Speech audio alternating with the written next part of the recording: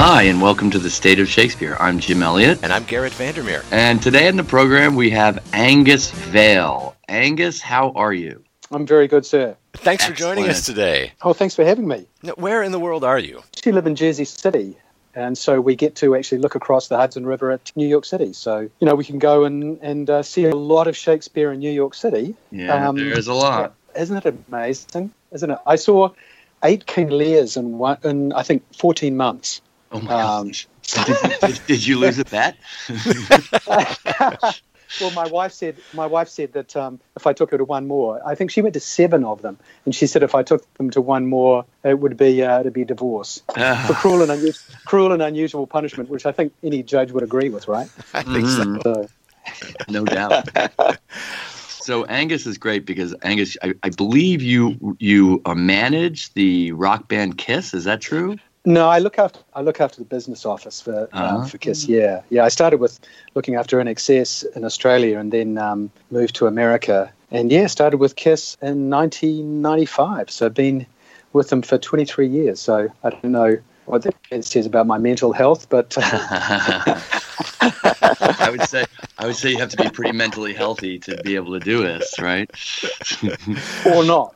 Yeah, or not, right. Yeah, of interest to the State of Shakespeare is you've got a really cool project going on. Well, I think so. It's being referred to as the Container Globe. Is that correct? It is. That's exactly what it is. It's really it's a reimagining of, the 1599, the original globe, Shakespeare's original globe, but built with repurposed shipping containers as the sort of main building unit. So it's going to be pretty much the same playing proportions and size, and obviously it's made out of steel and scaffolding, and rather than plaster and oak and thatch. Mm-hmm. But the idea is really that it's going to provide pretty much the same playing space, that same sort of intimate, playing space atmosphere. The whole thing that makes that globe environment special, and because I can't afford to spend $40 million on that it would cost to build a wooden globe, and also our globe is because it's made of shipping containers, we can pick it up and move it around. I was going to say it's portable. Yeah, I mean it's not like a circus tent which you can throw down, and it's not a Cirque du Soleil that you can move every week, but it is movable. I mean, the one thing that containers are built for is to be moved on trucks and trains and boats, and so we can, use that sort of essential portability of the container units and moving them around. So the way I see it is that we can sort of put it down at a particular spot for maybe, minimum probably about 6 months. And, hopefully if we can have a few of these globes around, and, we can just provide more globes for the world, basically. For the globe. Yeah, really. You just pick up your theater and take it wherever Shakespeare's needed. And not just Shakespeare. I mean, I do sort of see it because of my rock and roll background, I guess, we see it as a venue for, we could have hip hop and dance and anything, death metal or punk rock. No, seriously. I mean, but because I want that to be sort of somewhere that people can go, wow, that's a cool venue, and then go, well, actually, it's based on Shakespeare's original globe, and come along to a Shakespeare performance. And I think that too many people see Shakespeare as being the sort of elitist thing, and I don't think it is. The idea is that we can have a standing ticket, it's cheaper than a movie ticket, and just say, look, get a pass and come along and see some great Shakespeare. I love this idea, just the idea of building a full-size replica of Shakespeare's globe out of Legos, but the Legos are repurposed shipping containers. And I've got the biggest Lego blocks in the business. Yeah, you do.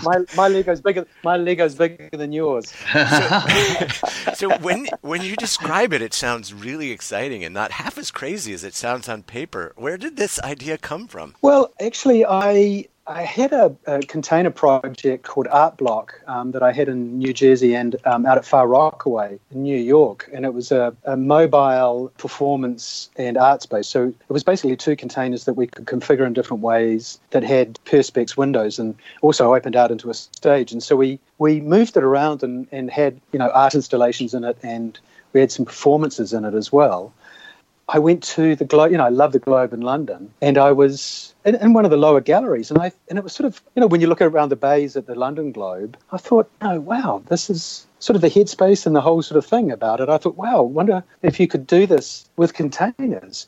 And then it turned out, and the other thing was that then when I learned that the London stage, I think the London Globe stage is about 43 foot wide. So I thought, well, that's a 40-foot container, one of the bigger ones. Mm-hmm. And then it turns out that if you get a row of, the smaller 20-foot containers, you arrange them in a semicircle, and 9 of them in a semicircle is pretty much exactly the same radius as the London Globe. So it just seems that, I don't know why, the dark gods of theatre have ordained it that containers, we don't even have to cut them up and mess around with them. We can just arrange them in that 40-foot container and the row of 9 20-foots. And it turns out to be that classic globe dimensions. So it's like a golden ratio. Kind of, yeah. We'll post this picture on our website. You sent us a picture of a prototype, which is set up, where is it, in Detroit? It's in Highland Park, Detroit, which technically is its own little city within Detroit. But so we're doing it there because, obviously Detroit's good at building metal things, and it's sort of you know what I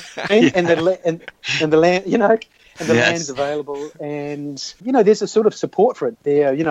In New York City, it would be, there's so many theatres and so many Shakespeare companies, but in Detroit, people are so excited about it that we're really getting a lot of support, local support. So in the process of bringing this crazy, wonderful idea to life, there must have been moments when you thought, well, it seemed like a good idea at the time, but now this unforeseen challenge is really making it seem impossible, and maybe we shouldn't. Have there been any of those moments? Garrett, he works with KISS. There's nothing like Yes. But the difference is that KISS can throw money at any problem, but I can't. But there is a bit of that, actually. I mean, we've had some interesting times with KISS on the road. And, one of the things is you can always fix stuff. And there's been, to be honest, there's been lots and lots of times where I've just gone, why the hell did I even think of this damn thing?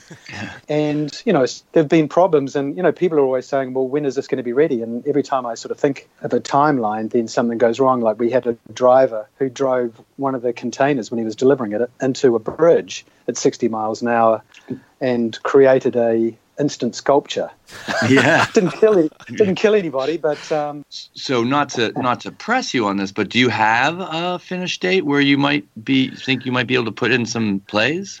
Oh, I think so. I mean, what I'd love to do is, we have enough containers for 2 levels now, and we'll start work reasonably soon, over the winter on the tiring house and the musicians gallery and the backstage containers. We'll start slow and see where it goes. And the other thing that's interesting to me is that when you do something like this, other people come with their own ideas, and the London Globe have actually been very, very supportive. They've been involved right from the beginning, actually, when they started hatching the idea and presented it at a Shakespeare conference here. And they've been really, really supportive, really interested at every step and provided advice and guidance and, actually the measurements of their globe to help me along. So it's been great. So they're seeing it as a potential venue for themselves as well. And especially after they did their Hamlet, Globe to Globe tour, where they took Hamlet to, 200 countries around the world, they have a real sort of commando force of actors that are well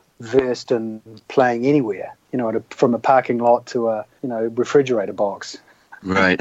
Yeah, absolutely.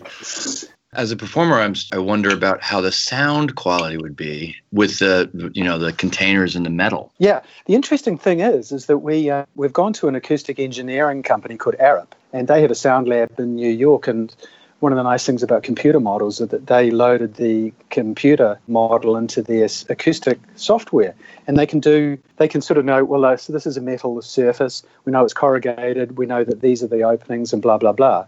And they can do these sort of ping tests where they can simulate human speech from the stage and see the reflections, the first reflection, second reflection, third reflection, the reflections off the back of the stage. And the weird thing is that the containers are, a metal surface, and that is a bright surface, reflective surface, but the corrugations also mean that they diffuse the sound. So it's actually quite a bright, but not too bright. We think, obviously, because we're going to have to see what it's like, the real thing. Right. But in the acoustic testings that were done in the computer, it doesn't look too bad. We're also thinking we can put curtains in the back of the containers to absorb some of the sound, and there's tons of surfaces that we can hang off the front of the containers or modify the sound. So there's a ton of different things you can do nowadays. It's actually kind of interesting. It's just such a cool idea. I mean, I just picture, it used to be the traveling circus, like you mentioned, that comes to town. But I love the picture of like the container globe rolling into town and people coming and watching it get set up and then coming to see the shows as it goes on. Well, that's going to be part of the drama. I think that one of the sort of evil plans to get kids along is that, that's exactly that there's that sort of the performance art of actually all the huge trucks turning up with the big cranes and, building this big weird industrial sort of UFO coming to a parking lot. You know what I mean? And so then you can say to the kids, well, they're like, oh, what are you doing? Well, we're doing Othello. Oh, or Henry IV, and so the kids will turn up, come along just to see what the hell we're doing, and hopefully their first experience of Shakespeare will be positive, not dry, dusty academic exercise, but something where they just come to this crazy venue, they see really, really great Shakespeare, and they walk out and go, yeah, that was cool. You will have to make one line change in Shakespeare. You can't refer to the wooden O in the container globe. Iron. Sounds a little bit fascist, doesn't it? Yes. Either fascist or Game of Thrones. Yeah, I know, right? Yeah, there you go. Well, Angus, as we do with so many of our guests, we invite them to share their favorite Shakespearean snippet with us, and you have brought in a tasty treat for us. It's from one of everyone's favorite characters, right? What have you brought in for us today? Well, it's Falstaff's speech before the Battle of Shrewsbury in Henry IV, Part 1. It's the great, I love the Fat Knight, he's fantastic, and it's the great bit where, he parts from Hal and he says, that if he goes down in the battle, if Hal could stand over him and defend him, and Hal is saying, well, you owe God a death, and he goes, well, not now, not today.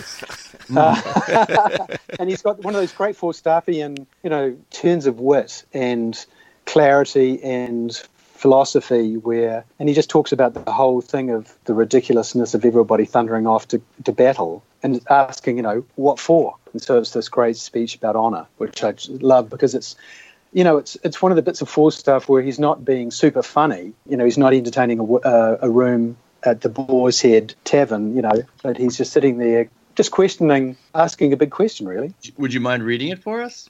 Sure. Please bear in mind that I'm not an actor. I'm building the theatre. I don't want to be in the theatre. Well, here it is. This is Henry IV, Part 1, Act 5, Scene 1, Sir John Falstaff. What is honour? A word. What is in that word honour? What is that honour? Air. A trim reckoning. Who hath it? He that died a Wednesday? Doth he feel it? No. Doth he hear it? No. 'Tis insensible then. Yea, to the dead. But will it not live on with the living? No. Why? Detraction will not suffer it. Therefore I'll none of it. Honour is a mere scutcheon, and so ends my catechism. Done badly, but... Oh, please. We won't go into that. I love it. I want to hear your take on the line, detraction will not suffer it. Well, it's like, it's really about that even if you earn the honour, then history will always be defined by somebody else. And, history is owned by the victors. And so even if you earn honour and you lose the battle, then what does it really matter? Because history can warp what actually happened. And turn your triumph or turn your honour into, they can lie about it. So it's not a thing that will live forever necessarily, and other people can achieve honour, and Falstaff does. He claims to have killed Hotspur, so he sort of achieves honour without actually earning it. Right. So that's the sort of flip. That's the sort of flip side of it. So what is it really? And I love it that he says it's a mere scutcheon, which is just really a thing that you can put on the side of a building or engrave into a gravestone. But what is it really? What does it matter? And then there's nothing permanent in the universe. So even if it's engraved on a gravestone, that gravestone will wear away, or somebody will erase it, or history will be defined in another way. So, yeah, it's interesting. And for one brief moment, until time and the elements reduce it to rust and dust from which it came, there will be somewhere in the world, and maybe somewheres in the world, a beautiful, transcendent container globe for all the world to enjoy. That's more tangible than honor, that's for sure. Yeah. I certainly can't wait to be in the audience, hopefully at the premiere of the Container Globe. And I'm so excited about this project, and I know that our listeners will be too. Oh, thank you. What's really so exciting is it's such a interesting and fun idea, and it has the potential to really excite people, but it doesn't feel gimmicky at all. It feels transcendent. Yeah. Well, you know what's really interesting is that I had dinner with Peter McCurdy a couple of months ago. You know, the guy that built the master builder that built the London Globe, and he originally thought that the whole idea was just vile. Really? And, yeah, he did. Offensive. Actually, he just thought it was just bloody awful, and it was interesting. So I had dinner with him because his stepdaughter is actually a huge fan of it.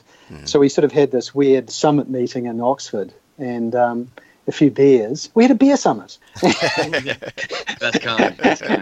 Yeah. So we had a beer summit, and he was like, "Yeah, now I get it." Because I said, "Look, man, I'm doing my globe because I love yours, and there's that prefab aspect where you put yours together with the oak and fitted them all together. I'm doing mine with containers." And I said, I have that backstory of how Shakespeare broke down the timbers of the original theatre, and that's right, and moved it across the Thames. In the same way, I can break mine down and move it.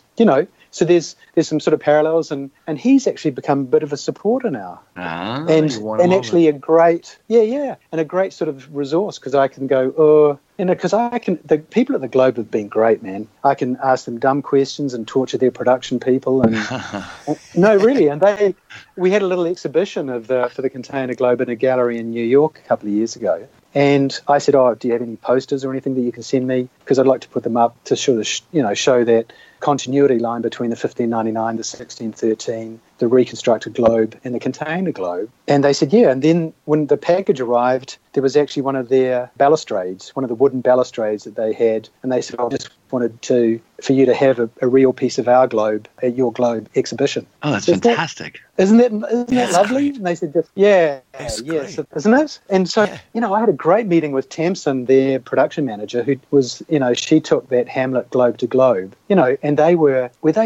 literally performed Hamlet in, all those different countries and in really rough conditions. But now they are so damn good at doing that sort of, commando Shakespeare that she was saying, because I said, look, I'm still grubbing along. I've got, enough containers for 2 levels. And she was like, come on. She's like, the places where we did Hamlet was a parking lot, a lot of the times, or a beach or somewhere. She said, for you to have a globe environment, even if it's just 2 levels, even if it's just, the stage doors and the musicians gallery, that's going to be exponentially better than, and something that we're more familiar with. So she said our actors is familiar with both using the London Globe, that gorgeous space, but also doing it down and dirty with their travelling. And she said, we want to tour a lot more and bring the experience. And they're so friggin' good at using at using that space. So they're like, do your whatever you can, and we'll come in and kick it off. So that's great. That is great. I agree. I'm such a fan of the Globe Company. They're so brilliant. I think I've seen 4 or 5 productions there. I agree.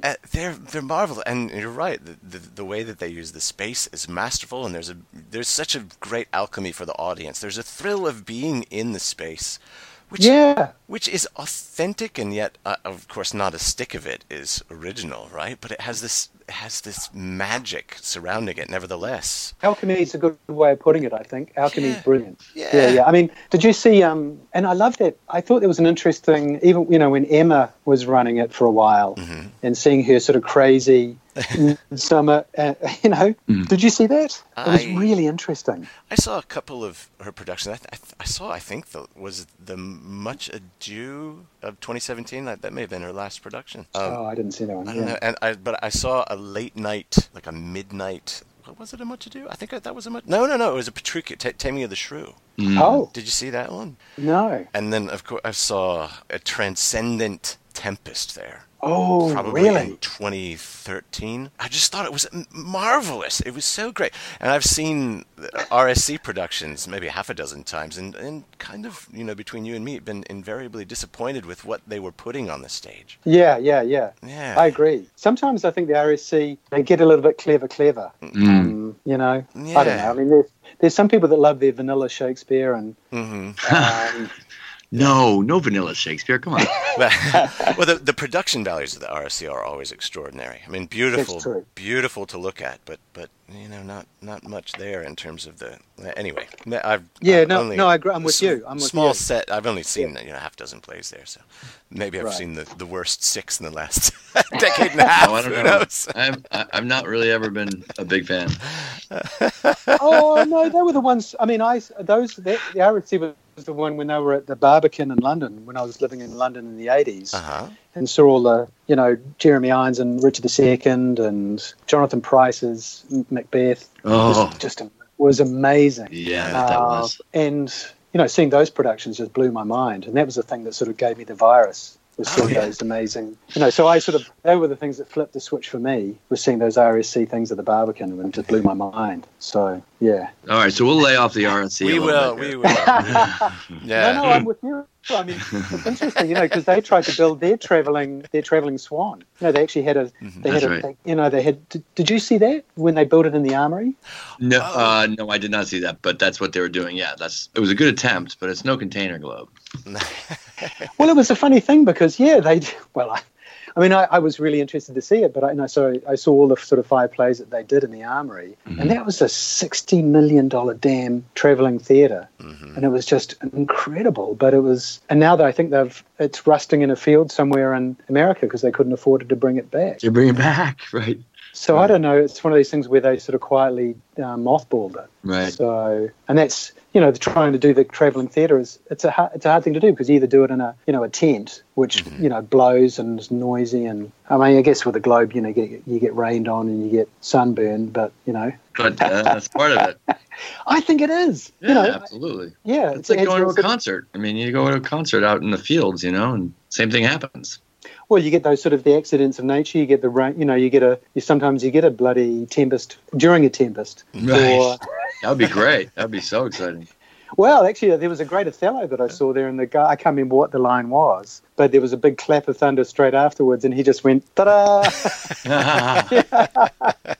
Brilliant. And sometimes you'll get the pigeon that struts across the stage, and they go, the time, and it'll be just perfect for the struts and frets' time upon the stage. And then they fly off, and then it's seen no more. Blah, blah, blah. Right. So you get those sort of accidents that happen. Yeah. Well, we love that. Well, please keep in touch with us because we don't want the next time we hear from you to be reading a review in the New York Times about the premiere that we missed. So. Yes, please do. Yeah, no, that's not going to happen. Cool. All right. Great talking to you, Angus. Thanks, gents. All right. Thanks, Angus. Cheers. Hey, thanks for having me. Okay. That was delightful. Our pleasure. Our pleasure. Angus, thank you so much for joining us today. Oh, thanks so much, gentlemen, for having me, guys. I'm Garrett Vandermeer. And I'm Jim Elliott. And thank you for listening to The State of Shakespeare. Thanks for joining us for the State of Shakespeare podcast. We invite you to visit stateofshakespeare.com for more episodes, information about each of our guests, and the Shakespeare text you heard on the program, and much more. And we welcome you to join the discussion by liking us on Facebook. That's www.stateofshakespeare.com. Thanks for listening.